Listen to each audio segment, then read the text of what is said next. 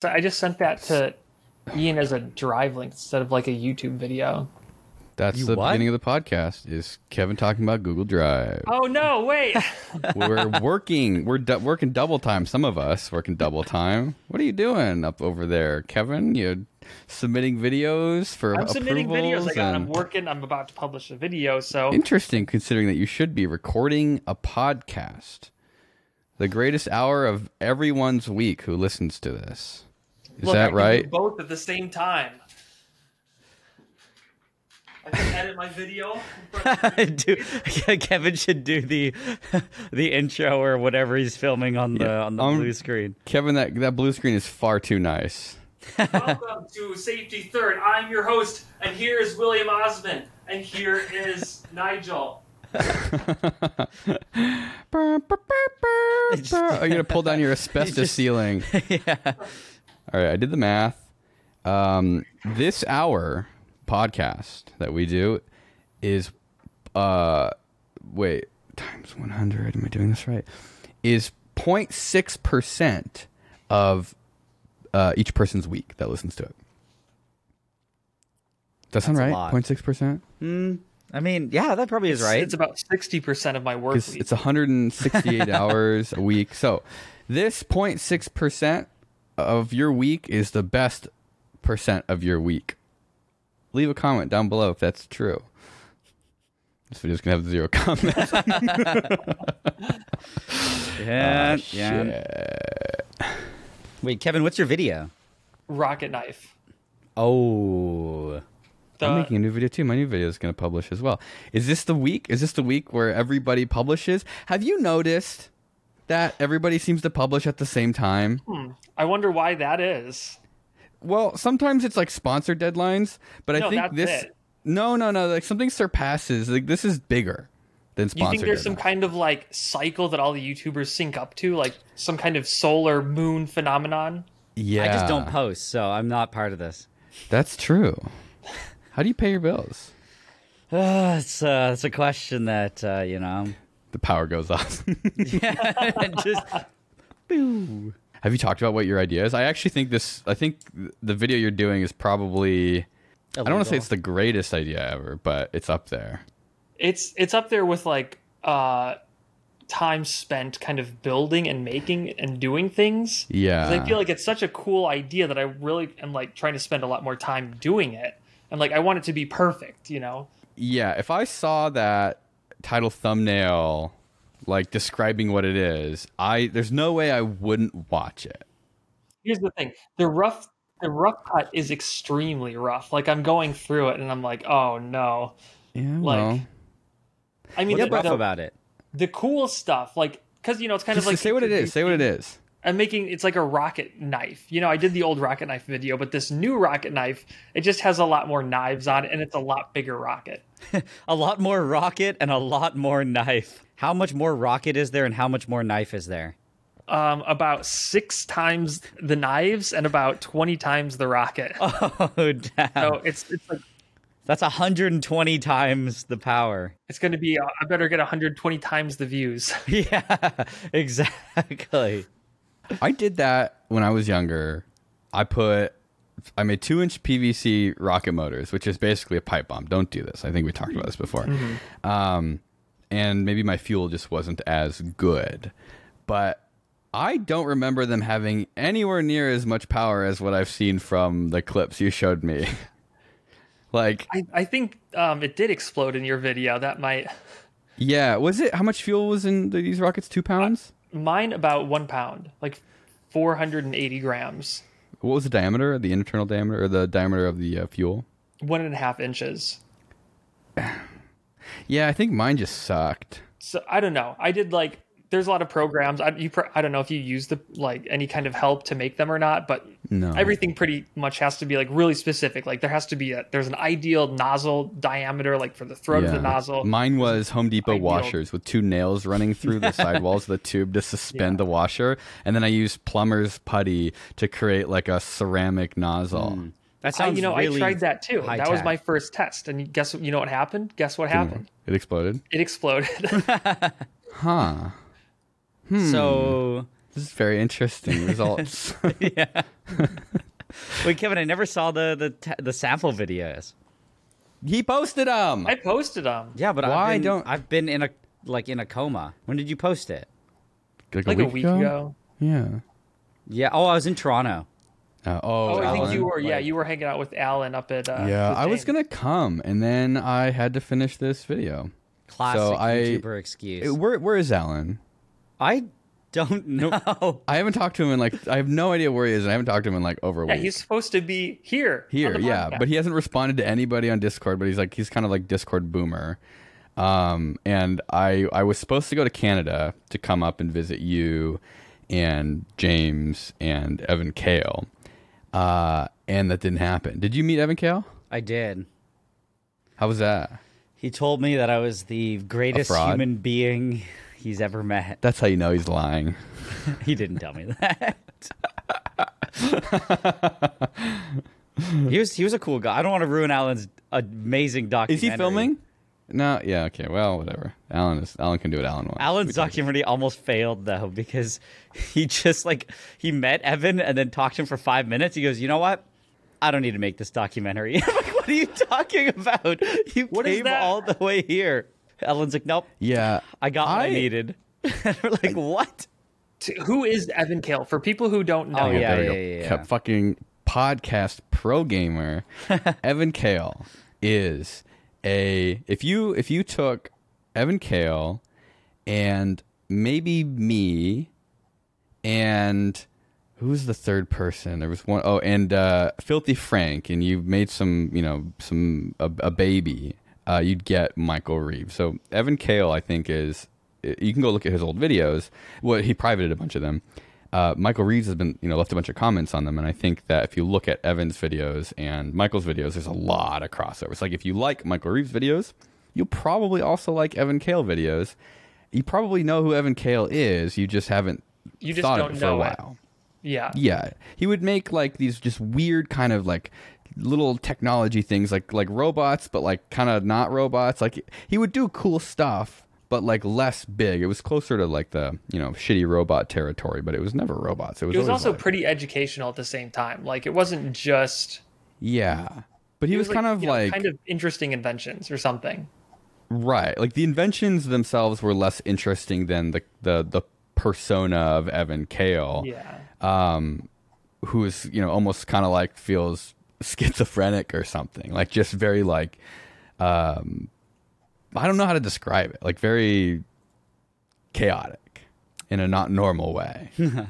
And he stopped making videos, and he privated a bunch of his videos. And Alan wanted to make a thing talking about why. He wanted to explore why.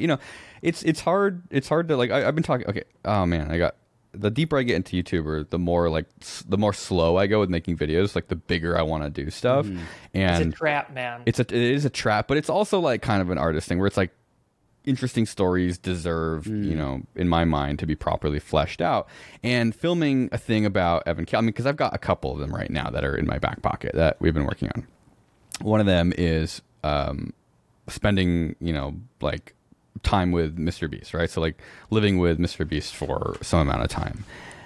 Already did that, already filmed it. I don't really know what to do with it, and we've been having a big conversation, Ian Doki, who's helping me do everything now, about what it is, because it's not something that I would normally do. It's why would I go live with Mr. Beast, right? And it's to me, there's something really interesting in what Mr. Beast is and my experience with old YouTube. And the more we talk about it, the more I kind of get in my own head about thinking nobody cares, right? Does anybody care about old YouTube? care. Does anybody care? I know you care, but that's the problem is we're kind of YouTube Kevin, you're from old boomers. We're YouTube. boomers, man. We're not honestly. dead. There's definitely a generation of dead YouTubers Not dead yet. no offense, Yet. but Kasim G, Shay Carl, Lisa Nova. You don't need to name anybody. No, I'm trying to build up Just this saying that timeline. you don't have to. Nile Red, Nile Red, Nile Blue, Dead too soon. William Osmond 2. William Osmond 2, William Osmond 1. Oh no, rest in I mean peace. that in jest. They're not actually dead. They just are like they're so early, right? Because you've got people from the era of like boomer YouTube, which is kind of us, but we came a few years after that, like ancient YouTube. We came like And- many years after, yeah. Well, because 2000, it was like 2006, 2007, and then things were picking up to I would 2010, say like 2010. There was two real like ultimate turning points in YouTube. The first was when it was just made, and like you said, some of the people you named started like that early. Yeah.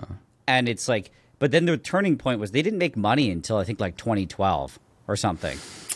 No, like, I would say what I'm saying- 2010 was the turning. or sorry, point. they Like, made money, but it wasn't open. It was like 2012 Yeah. or something is when YouTube's like anybody. I think one that of was those the years, beginning of the industrial revolution of YouTube. Was like 2010 was kind of like the trajectory began, right? Where people could see they could see the light at the end of the tunnel.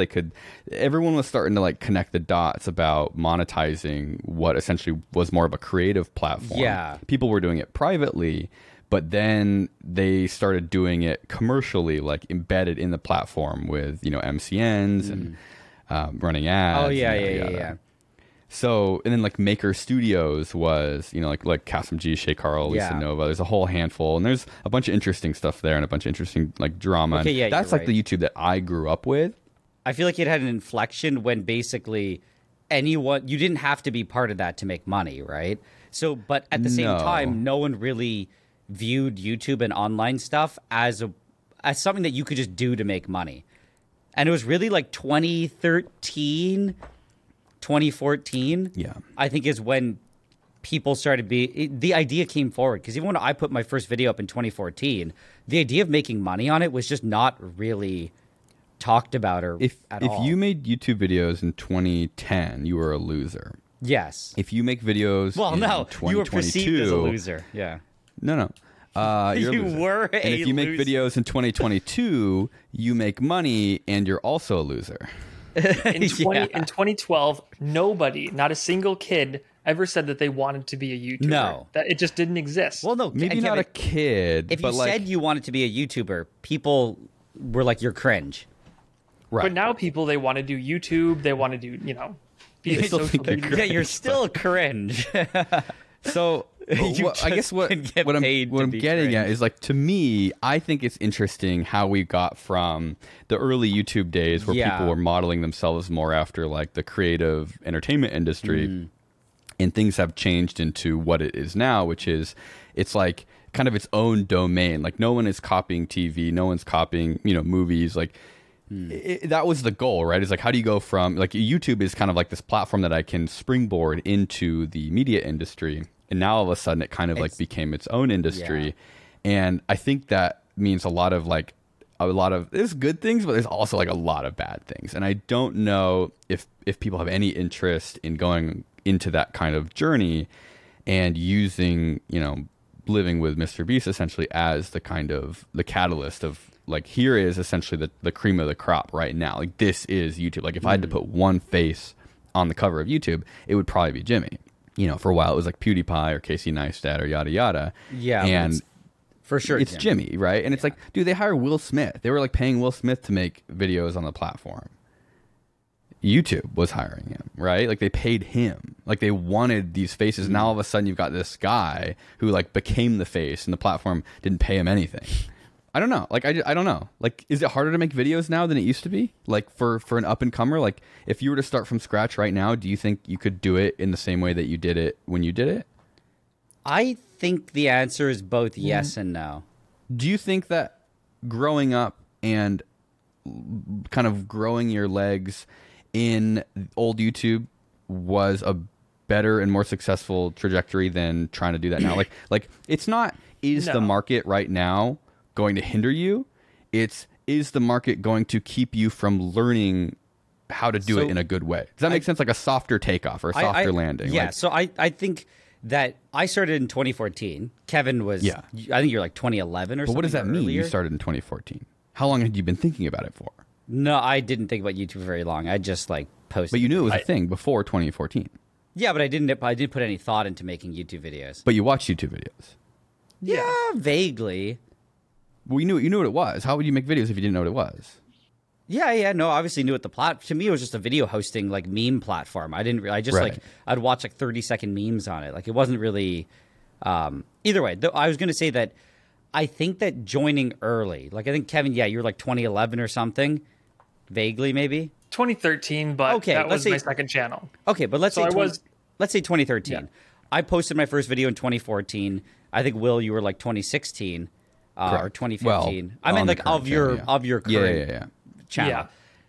I think that, like, you objectively, I did not have a clue what I was doing for like 4 to 5 years.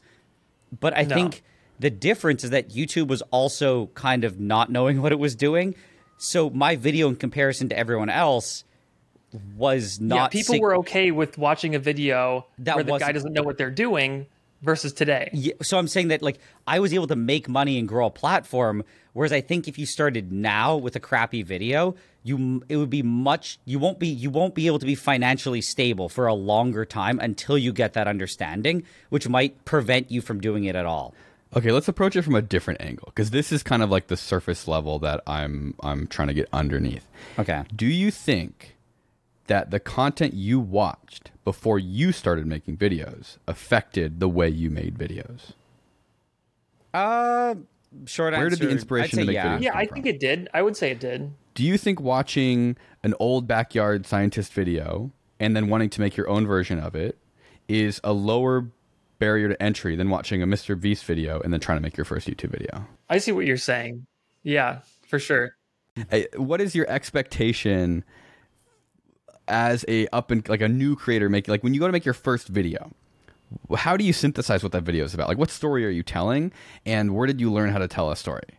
Do you think seeing these, like, very kind of explosive, absolute, like, top tier, high dollar pieces of content that dominate the platform makes it difficult for people to kind of get up and running with their first videos? Because that's, like, the expectation that lives within their head, is they have to compete with that.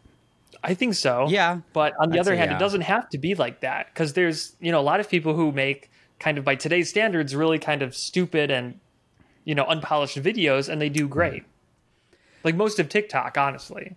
I think it matters which, like, what demographic or what kind of content you're making. So, for example, when I started, I did watch Kevin's videos and see, oh, that's how he filmed it, that's how he did it. But it's just like, again, it was, it's just a guy with a camera in his backyard. It felt very accessible. So when I was just a guy with a camera, I was kind of like 50% of what Kevin was doing. Whereas I can see now where they're like, oh, okay, they have all these gadgets. There's a whole, like, they've done all of these things. Kevin, like you said, you're, like, perfecting the story. And as a guy just starting, I'm like, dude, I have like 3 days to make this video after work. Yeah. Like, I can't do exactly. that. So I could see that someone sees that and goes, I just can't do it. And I can see that being, like, a big barrier of entry. And especially in certain realms, now for, like, the science stuff, I feel like it would just make a lot of people give up, because there's just so much time investment and money investment that they're like, well, everything I make is crap.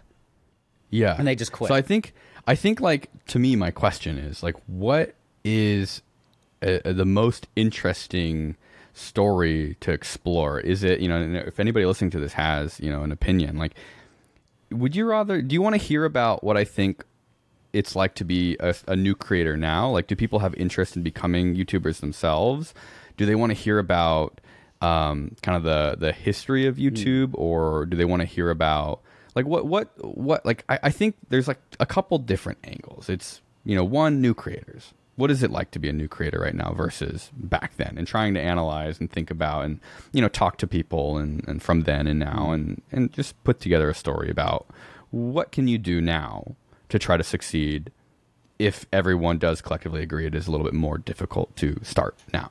Are you thinking about maybe more like literally what it's like to be with Mr. Beast for 24 hours, or what his schedule is like? Well, that's the thing, is we filmed that, and I just don't know what to do with it, because it's just kind of like, I'm with Mr. Beast, and it's like, who cares, right? I know people are going to watch it, but they're not going to watch it for the reason that I want them to watch it. I think it's harder going just to comment on, like, difficulty of getting started. I just want to say, I think it's motivationally much harder, but the reason why TikTok and other stuff has taken off, I think is kind of a response to how high effort everything has become. And it created a vacuum where I'm like, I just want to see a guy like throw something at a wall. But then Kevin's like, no, I need a whole story. I need this. And it has to be a 12-minute video. Yeah. But then there's a vacuum of kind of easy access content. So it's like, weirdly enough, that market is still there. But I think it's easy to see what you think is expected of you and then just completely give up and not try. But there still is, small science stuff that doesn't need a huge thing, and you can get a pretty decent following. So what do you think is like the most interesting angle? Is it the new creator angle? Is it talking about how like YouTube as a whole and analyzing like, is the system and the algorithm, is it actually kind of eating itself alive, where it's allowing people to get a lot of views and publish content and make money, but it's kind of like it's stagnating or choking growth at the bottom, where people are having a more difficult time coming up. And so it's kind of like, commentary on the platform and, like the experience that people think that we have with YouTube versus the experience we actually have, with YouTube. Or is it like looking at kind of what people think being a successful YouTuber is, like what I thought about YouTube when I came into it, and what I think about now, and am I just an old man who's like a little bit more crusty, or have things changed drastically? Like, did the pandemic drastically change the YouTube ecosystem? Like, is there less of a community than there used to be? Like, I don't know if you guys feel like that, but to me it kind of feels like I don't really associate any person with the platform anymore. It used to be like for a while, Casey Neistat, right, was like a poster child, or, Logan Paul. And now it kind of just feels like this dumping ground for videos. And there's not really anything that's like No, and YouTube. There's no way that, and every time I go on YouTube, it's like I discover that I've been completely like isolated in one corner of YouTube. Yeah. I hear about all these other people, and it's like, I don't know about them. YouTube never shows me any of their videos. They're not popping up on trending. Right. They're not getting shown to me in the and feeds this is like, because I've talked to a couple people that work there, and they've said, like, I think they didn't really understand what I was asking, where I was talking about like the long-term problems that the algorithm might cause. Like, just because the algorithm's doing a really good job delivering content, which I think it does, I think they've created the perfect algorithm. But do you know what the perfect food is? It's like heroin. Yeah, but you can't exactly. You can't you just see what I'm eat saying? heroin. But heroin gives you everything that you need, which is just dopamine. Like, you only need dopamine. Like, you just need to feel good. Like, that's your entire life revolves around feeling You're good. gonna Like, have every to add little some decision. sugar to that heroin.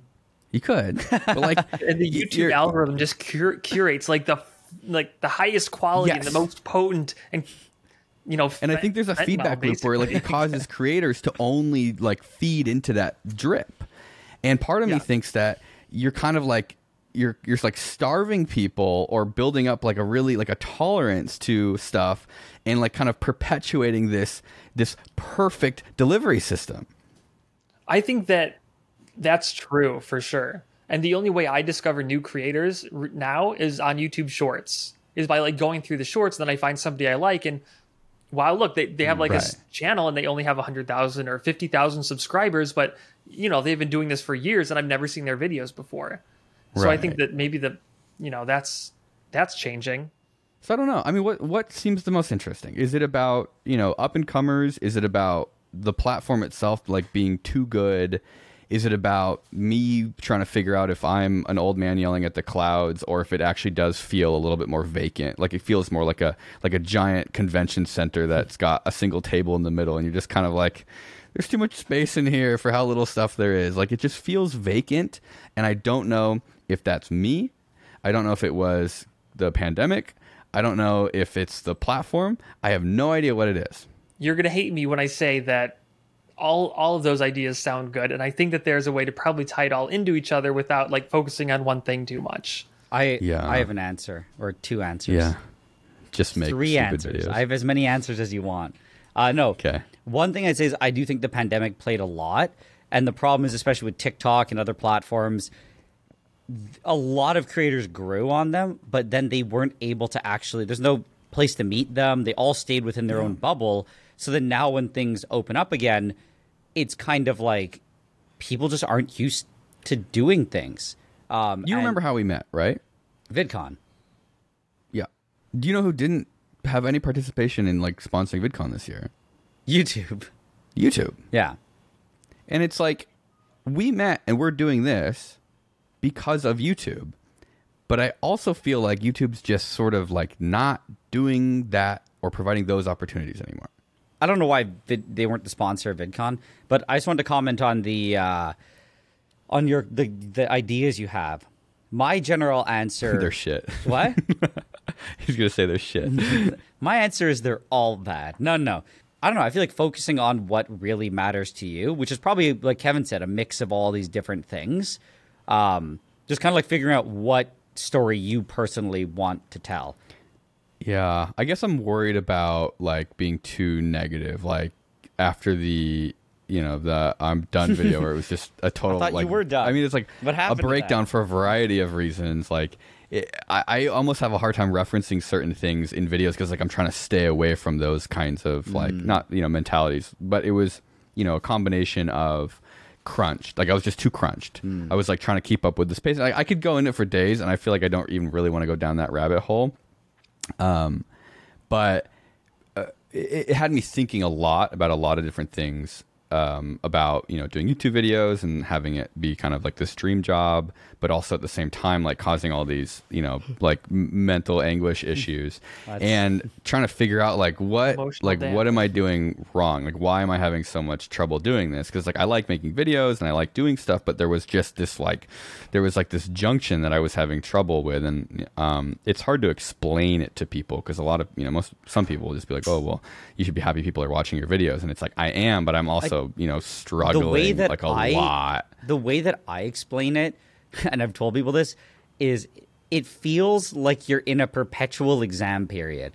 So it's like the moment you finish one exam, you're scrambling to study for the next one, and you don't even have time to celebrate because once you write that one exam, you're kind of scared you failed, but you also don't have time to think too much about it because you have to get started studying for your next one. So if you're posting on like a monthly basis, that's what it would be. Like it takes you a month of constant filming and editing. The moment you're done, you're like, well, I better start again or else I won't be done for the next one. I feel like content is going to come back around to where it was in the early days of YouTube, kind of more to a more impersonal kind of like you're hanging out with the person more than like a higher produced video with a story. And I think that's why a lot of these content like collectives do good. Like say offline TV videos, and I think Twitch streamers kind of have that going on.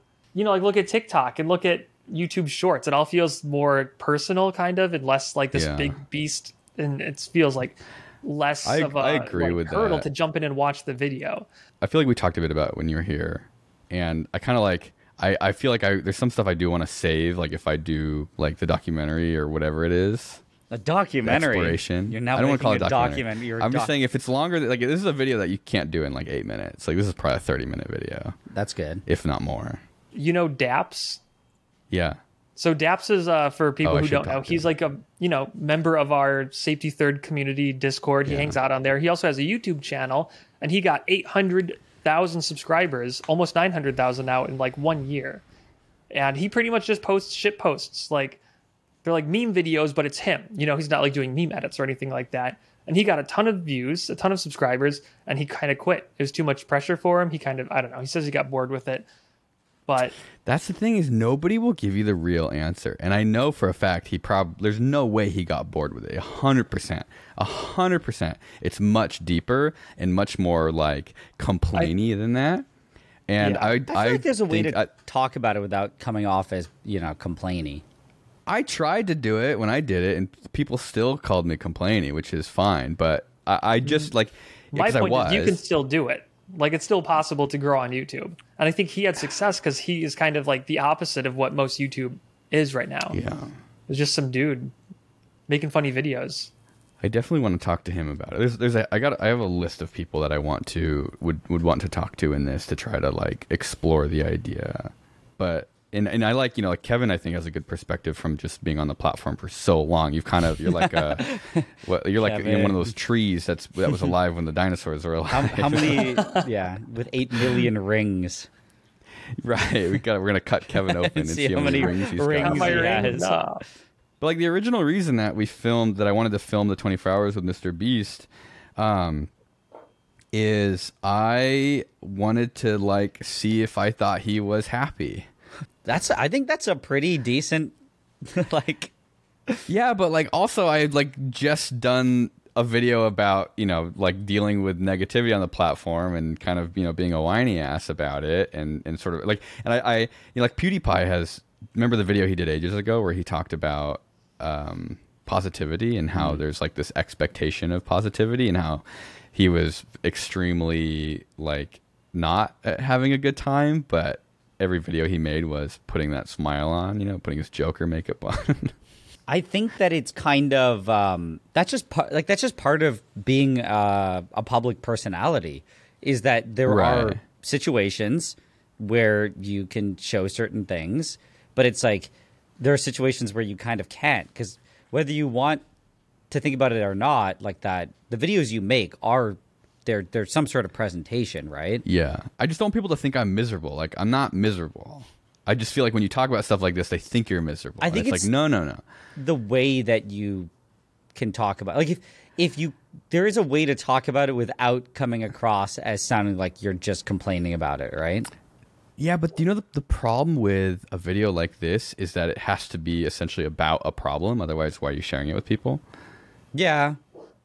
So it's like inherently documentaries are like kind of negative. Like they're always about something that people will find interesting, and your brain is sort of tuned to that negativity. So like even from making normal videos, there's always like a problem usually. Like not always, but I've noticed that those tend to do better when you have a problem. So my answer to you too would be the fact that you still do YouTube, right? Means that the minuscule amount of pleasure outweighs the what's it called, the misery. But it's if you can, I mean, so there's clearly a reason why you still do YouTube. So I feel like if you did do a documentary where it's like, let's say mildly negative, but then it ends on the note of being like, despite this, I'm still doing it because of this, which is true. I'm assuming it's like, then that's fine. If it's just an entire video of you saying bad, and then overall bad, it's just kind of like, okay, that's just a complaint video.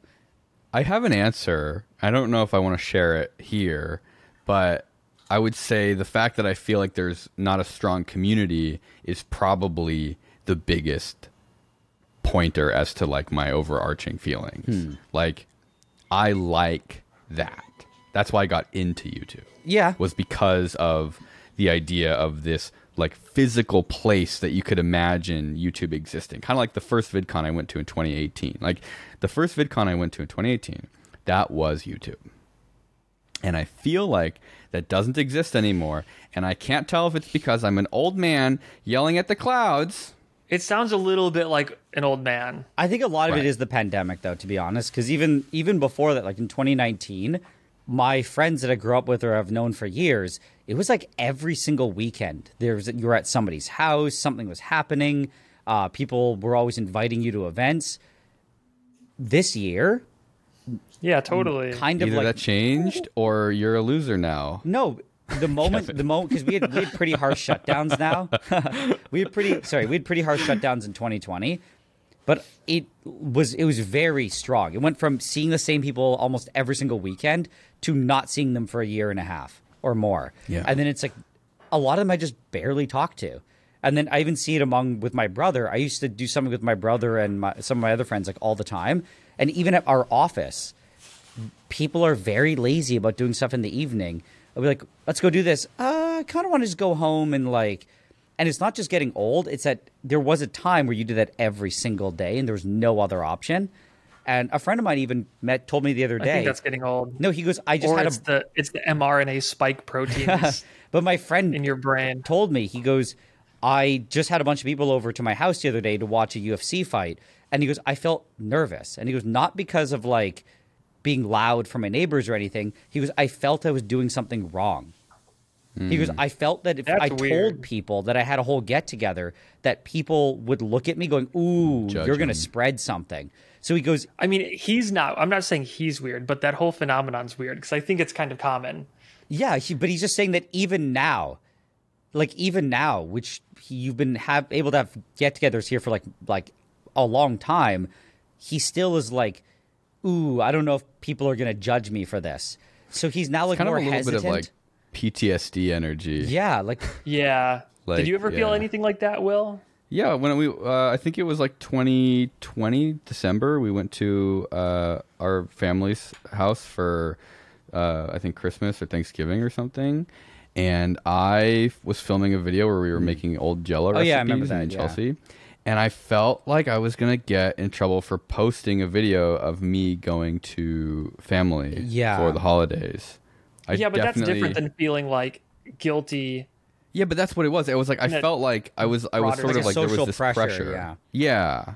it's still it for sure is still a thing that people are dealing with. Like I know, for example, Zach, one of my friends who works with me, he went to a concert and he got COVID. This was like a month ago, and he was telling me that he felt very judged for it because he would tell people he got COVID for going to a concert, and they'd be like, "Oh well, what? Oh, it's like this type of concert. Oh well, what were you thinking?" And then like he felt guilt for it, and then he could tell when someone else would be like, "Oh, I'm gonna go out for a party, a Halloween party at a club." People would be like, "Oh, why do you want to? Why do you have to go and do that?" So there And is this is only a month ago. what What you're taught, your story, like your example. Yeah. This only happened like because that's so weird. I feel like it's so different here in America. But if you get COVID, for example, like in the workplace, where like you can't come in while you have COVID, you're going to infect all of us. So then he's kind of like stuck at home. Every time I go somewhere, I just embrace it. I'm like, well, here we go. I know, but the one exception I make is when if someone has it at the workplace, it's like if everyone catches it, we're just shut down. Here's my thought. Like I've got all the vaccinations. I wash my hands a shit ton. I try to be as safe as possible. At some point, you just gotta get on the airplane. You gotta pull on the highway. You gotta get on the elevator. Like you might die. Yeah, No, but I right. agree. I've done everything I can. But and if I die, eh, But I totally agree. But it's like, just if someone has a cold, I'm going to be like, if you can work from home, you should just work from home. Like, there's no point in getting. Before 2019, Right. Reggie came in with a cold and he infected Corey. And Corey was. that's kind of a toxic work culture that it just exists in like the West of showing up to work no matter what. Yeah, I'd say that is another reason why we're so different. When we were in Japan, I was reading like an article in the paper. I was like translating it with my phone, and they were saying that kids over there, they don't take their mask off, like even for Yeah, you were PE, telling me because that, they feel yeah. so secure with it. And the teacher would say, "Okay, take your mask off. You're running around the track," and only like a third of the class did, and then another half the class like They're just, like, pulled fearful. it down.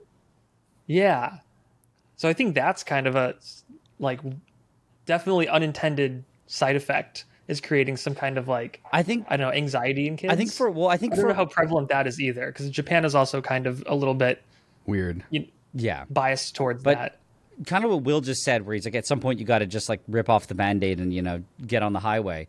I think even having that mentality is part of the problem, in the sense that like that was how you had to get out of the hole, right? You're like, I'm vaccinated. What more can I do? But then for the first first few things you go to, you're like, is this going to take me out? Is this going to be like the COVID hit? And then only then it kind of eases up. But even then, like when we went to VidCon, I was like, we're probably going to get slaughtered. And pretty much everyone I know got COVID. it's gonna happen. But I'm just saying, like, just having that, where there's like this perceived risk, I think people are hesitant to be like, oh, I don't want to have 30 people at my house. What happens if one guy is sick and doesn't tell us, and then we all get smoked? I'll just have a small get together of 5 people.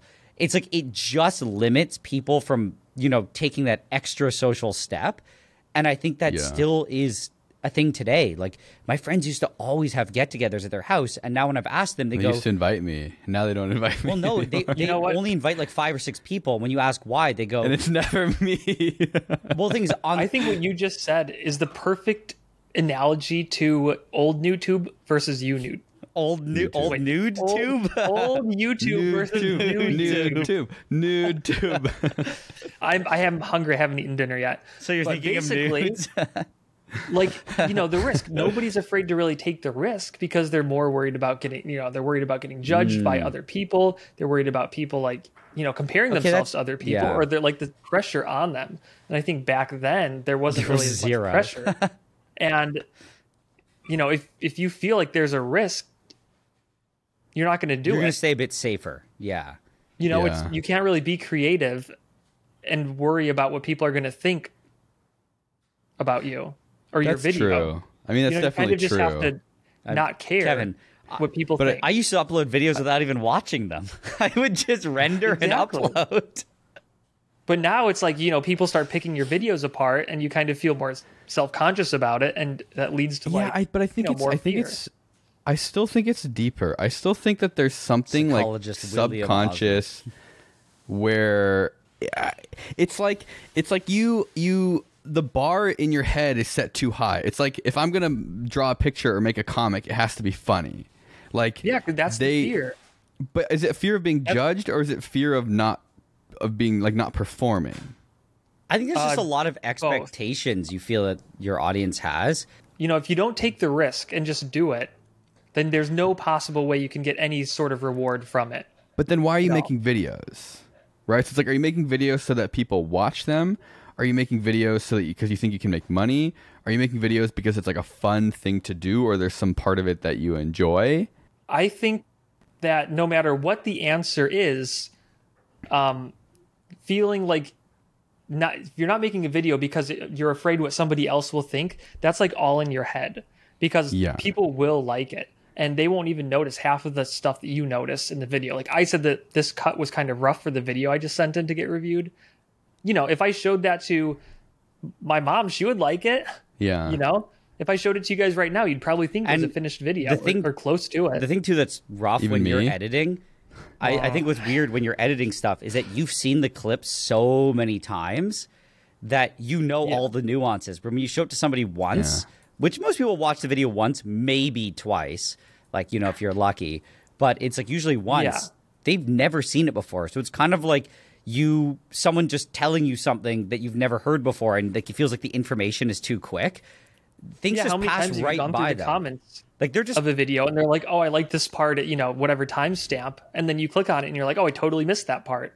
You know, you were thinking about you're, what they said or something. Well, because and- you're just like you're seeing all these images for the first time, so you're like, oh, hey, there's that Yeah. thing. Sometimes you're not even while you're looking at one thing, you're not even hearing what you're saying, or they're listening to you Exactly. and they kind of zone out from what's on the screen. They look away at their phone, and it's like you're meticulously editing and doing all these things, and some of them they don't even notice.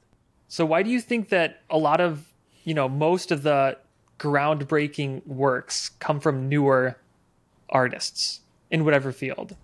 You know, like like a music, startup. actors. Because they're willing to take the Yeah. risk, and it's also a great filter as well. Where if you've got a bunch of people doing stuff, that of course you're going to see the success, and so there's always someone doing something weird, and sometimes it works really well. But I think to Kevin's point, at the same time, the people who, like you said, some people like, you know, faded away, you know, the old dinosaurs of YouTube vanished. Yeah, why didn't they stay great? But I think that the people who there are some people who've managed to kind of stay that way.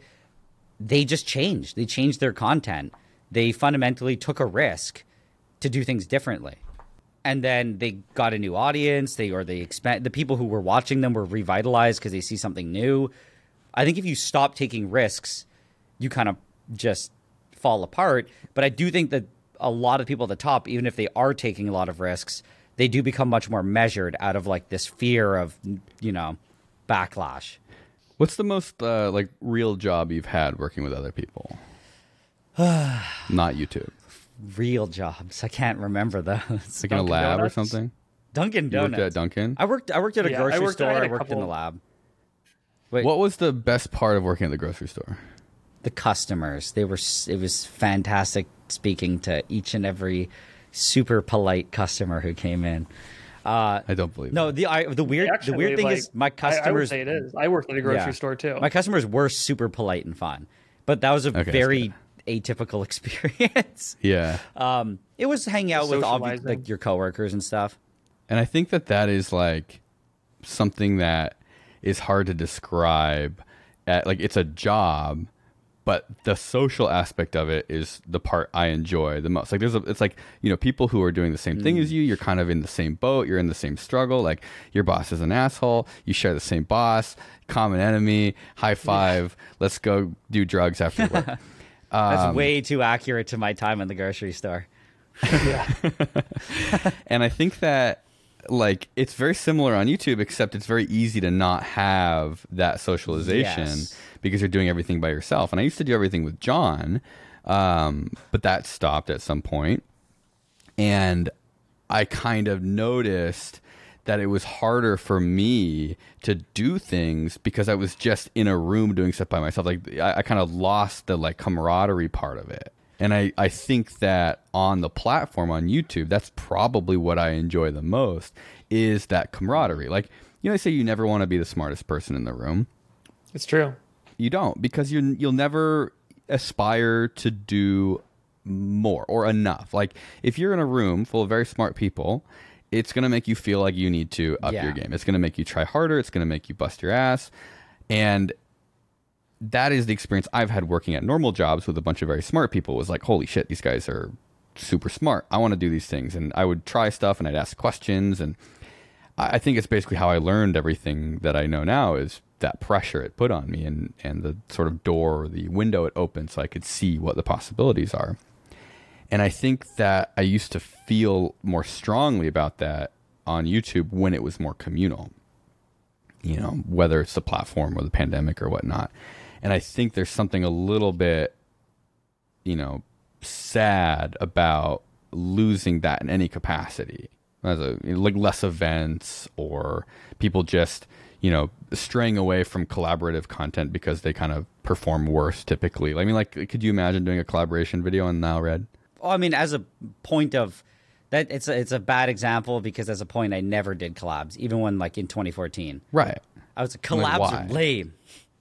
Well, that's what I'm saying is that's sort of what has happened is collaborations have been deemed inferior. Oh, I content. deem them inferior because I just don't like them from the very beginning. I've never collabed. But people typically do them poorly. I mean, not typically, but a lot of times do them poorly. And so it's sort of built up a bad rap.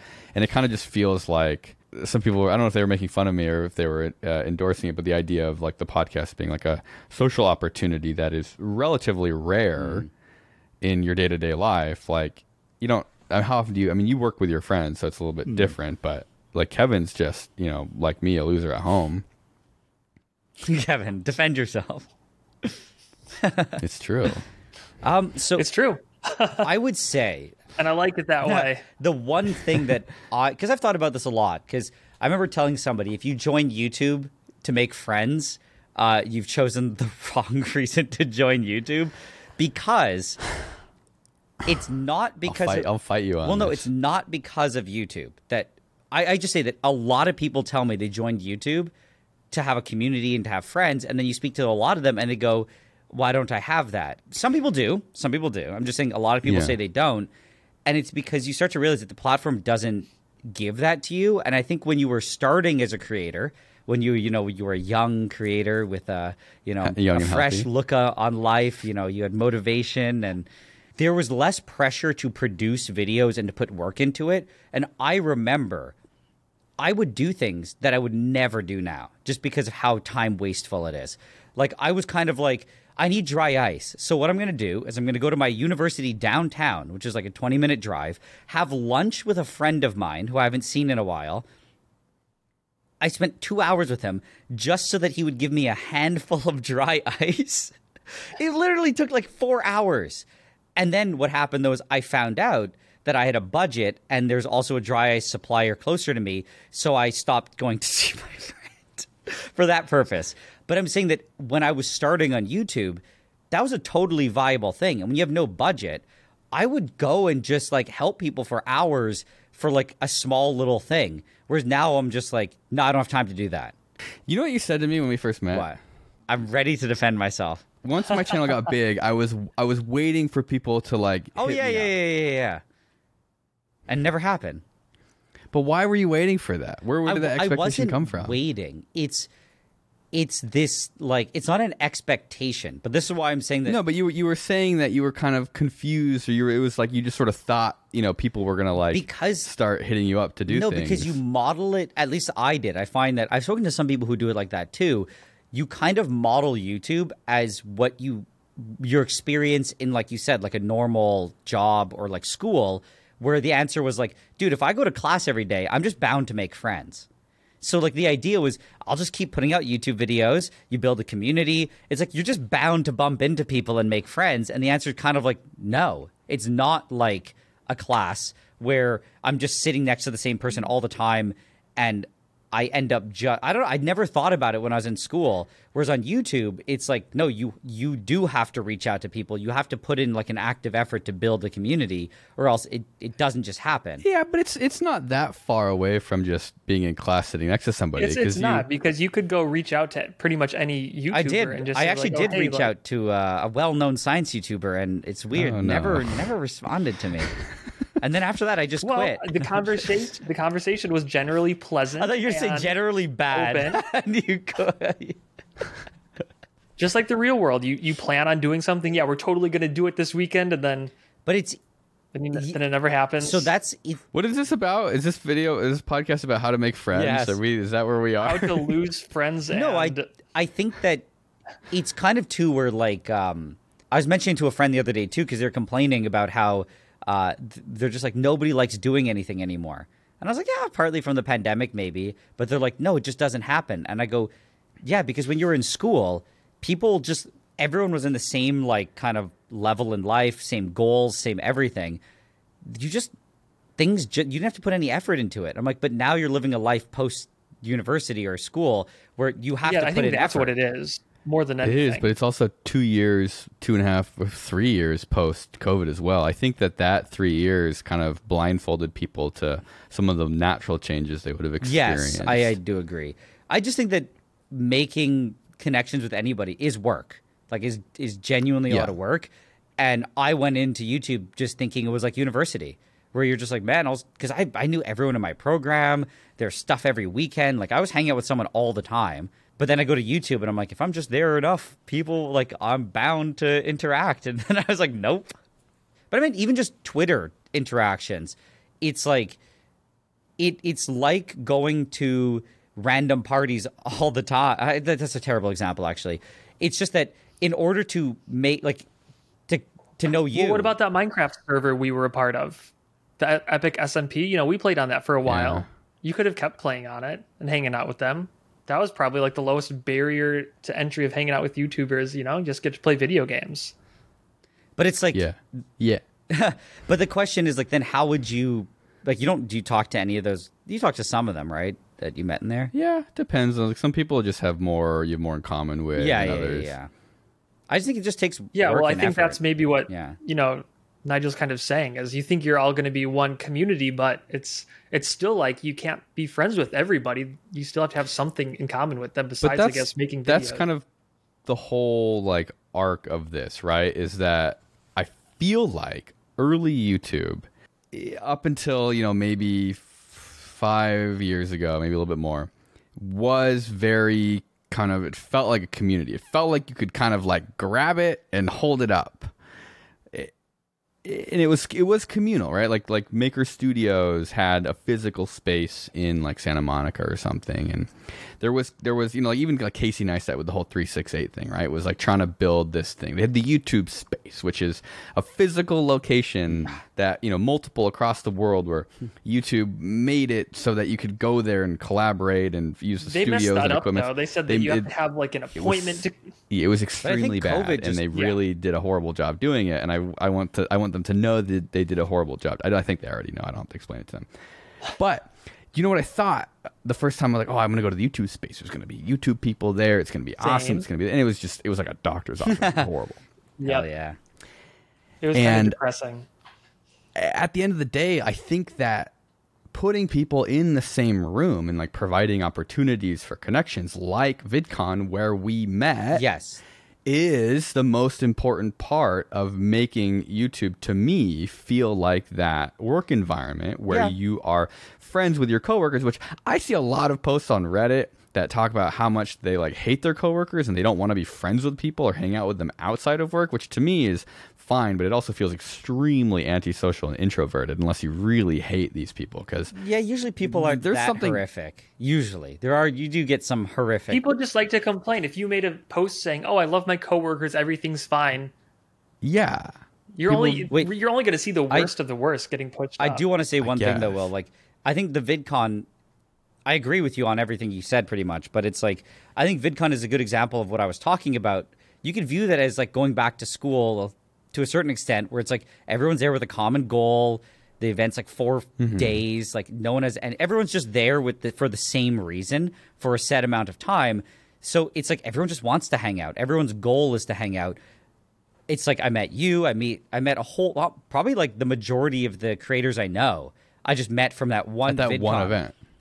Yep. But then the question is like, how many did I meet over the internet? And then how many did I meet after that over the internet? And the answer is a fraction of that. And then when did I meet people again? Creator Clash, VidCon again. Yep. I think the problem is YouTube is a social platform, but in reality, you never really It's get to antisocial. meet. Like, you don't ever become friends with anyone unless you kind of do something for a long period of, or a significant period of time. That's real life Yeah. though. That's, I mean, you're it's always going to be like difficult to make friends with people, and some people are just built different than others. But I would say it's a lot easier to become friends with people based off of even a single in-person. Oh no, that's what I'm saying. experience. I'm saying. Yeah. So I'm saying that online, even though it's like a social platform, even if you put in all the effort and meet people, they're not really. It doesn't really feel real until you're in person, and you kind of like see each other's mannerisms. You're kind of like, okay, You can't cool. spit on them. like, You we're don't really friends. know them. Yeah. So unless you have those in-person events, you will not. It's never feels right that you really know the person. Like any other relationship, you only get out, what you are willing to put Yeah. in. No, for sure. And I've met a couple of YouTubers, where I'm like, oh, this is a cool person, and I'd like to hang out with them more. But I feel like it's harder to hang out as friends with a lot of YouTubers because they're very they have a one-track Yeah. mind a lot of the time, and it's content.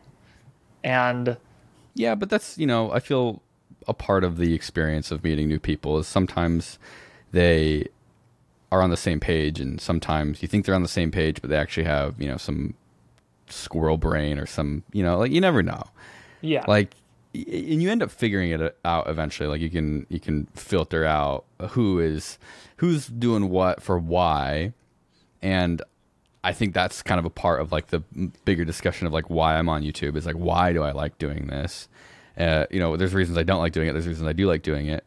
And one of the reasons is the socialization. And so it's like, I am always down to just do stuff, making a video or not making a video. Some people just, they don't care about anything else. It's like, nope, I got to go do this. Like they're either antisocial or they just have, got to do the thing. Maybe they don't like you. That's fine. But having those in-person experiences will provide the opportunity to meet people that don't want to hang out with you and people that do want to hang out with you. it's true. Oh, 100%. Absolutely. You miss every swing you don't swing. How does that go? But- not like that. Moving on. I won't tell you. Just leave you hanging. No. That's what I think. I think why the recent VidCon was kind of weird, especially because it was sponsored by TikTok. I spoke to some of the TikTokers. I'm a TikToker, so like That's slang. I got them. I understood them. But one of them told me, they go, "This is the first event I've ever been to that someone else does TikTok." And he's like, "There's kind of never been a major event." So he goes, "Half the people here have never met in person, more than half. This is their first interaction in person, even though some of them have known each other for like a year or more just over TikTok." Well, yeah, TikTok's, kind of new relatively. And during COVID is, I would say it was definitely blowing up then too. And a lot of YouTubers blew up too. So then you have this event where probably I'd say the majority of people have never met each other. Yeah. I remember walking into the room and being like, I don't recognize anybody. So then you turn to the person you do know. And I think everyone kind of did that. It's also an extremely diverse group of creators. It was like way too Way diverse. too Like, diverse. We need less diversity. we need less. We need we need to concentrate them into YouTube long form content and short form content. I think there's something a little bit cursed about bringing two platforms into the same event. But I think that it will eventually blend together. Now that you can post shorts on your channel and not have them appear right next to your main videos. No, I think that's just in the app. I think it's still a disaster on your channel. I know. No, really? Yeah, no. Kevin thought he had. Do you think they would do it? You think they would do it how they should have done it from the very beginning, and then spend like a year trying to do it, and then never do it? It took them this long to separate the shorts and long form and live streaming in the app. They should have had 3 apps. I think that separating them in the app is definitely the right way to do it, and I don't know why it took so long. All right, well, that was fun. If you would like to make friends with us, you can pay us money on our Patreon. That's Safety Theory how any true Patreon. friendship starts. This is how every true friend. Hey, I've made friends. Actually, that's not even with that. people that Yeah, that's not that inaccurate. there are many people That you've paid that to I have be met in friends real with. life and become friends with that I have paid to be friends with. Yes. So that's no promises, but we hired 2 people. I've paid 1, 2, 3, Yeah. 4 people. From the server. 5. Wait, oh my god, almost everyone who did the Squid Game video who was like Yeah, so that engineering was that project were people that watched my Hacker. videos. Yeah. That's Yeah, insane. I was actually confused when I went there. I was like, where'd all these people come from? They're all like, They're William Osmond yeah, fans. we're like, that is we're just so Discord cool. guys. And I'm like, oh, Oh cool. my god. Wow, that's actually astounding. So if you get That's on the really, really Discord, you funny. can get hired. Are you That's looking for actually a really job? bizarre now that I think Join about the it. Discord. Now I'm kind of freaking out now. I just realized all my friends are people that I've met because they watch my videos. Oh God. See, that is how you leverage your channel for community. Anyways, if you want to support the podcast, we have a Patreon. You get things. We've got 2 tiers. You get extras, which I swear to God, they don't get posted, and we're going to post. There's going to be a flood of them once we have somebody editing them. And if you're in the advanced Gigabrain tier, what is it, Galaxy Brain? Yeah. I'll send you a Polaroid. So thank you to everybody who supports us on Patreon. Here's the names of those people floating around on the screen. All 10,000 of them. 10,000. It's not. No, it's not. It's not anywhere. I think actually I have no idea how many it is. It's probably like, How many? you can check. I don't know, like 3, at least 3. It's quite a bit. All right, we're gonna record an extra right now. We're gonna do a Q&A. I feel like we haven't done those. We've ignored those. We're gonna ask very interesting questions, such as we'll give you a teaser. We're gonna give you guys a teaser right now. we should all give- These questions are gonna be extremely good, and you're gonna quality. hear them. And We you're should gonna give be like, teaser oh, man, answers I have as to well. go. Yes, yeah, exactly. So here's the first question. I think we answered this last time, but Patreon question: is the Patreon questions dead? No. Wait, you can't answer that question already. Oh wait, what happened to Kevin? Oh, Kevin my died. camera died. Podcast Here's the question: over. are you guys truly friends or using each other for clout? Yes. Ooh, that one's good. That one. This is like that's a gonna big be game a of deep, prisoner's dirty dilemma. answer. If you want to hear the truth about us being friends in real life, or if it is just purely a business relationship, you're gonna have to pay money. You're gonna have to pay. I think that money. answers the question. Next. This question is: this channel should be hacked for nefarious purposes. Agree or disagree? What channel? You know, I think that hinting at the questions probably is actually going to make this push to Patreon even worse. What questions are these? They're on the server, the exclusive Discord server you get access to as you join, a you can Patreon ask- member of the Safety Third If you podcast. join, you can ask better questions. You get exclusive content immediately to videos like eating dog food or human food, where we eat dog food. That's right. We will do anything for money. Is that one out? Yeah, that one's been out for a while. And I really think that I should figure out how to publish it publicly. You know what? Screw it. I'm just going to do it now. Wait, what? You're just gonna post it live? I'm just going to publish. Yeah. I'm just going to live publish the dog food video. You're just going to post. Chelsea's telling me. Yeah? So go watch the dog food video. There's more of that where that came More. from, but not really, because that was just a really good video. Yeah, that's a banger. Verified banger. I can't do it right now. I'm not logged in. No, you shouldn't. I'll do it. We'll do it. Do I have to do it right now? What if we do it right when this podcast posts? Or do we just do it now? Live. Do it live? Damn it. Okay, give me a second. This is going to take me live. This I'm gonna go should get this dinner. podcast be ending?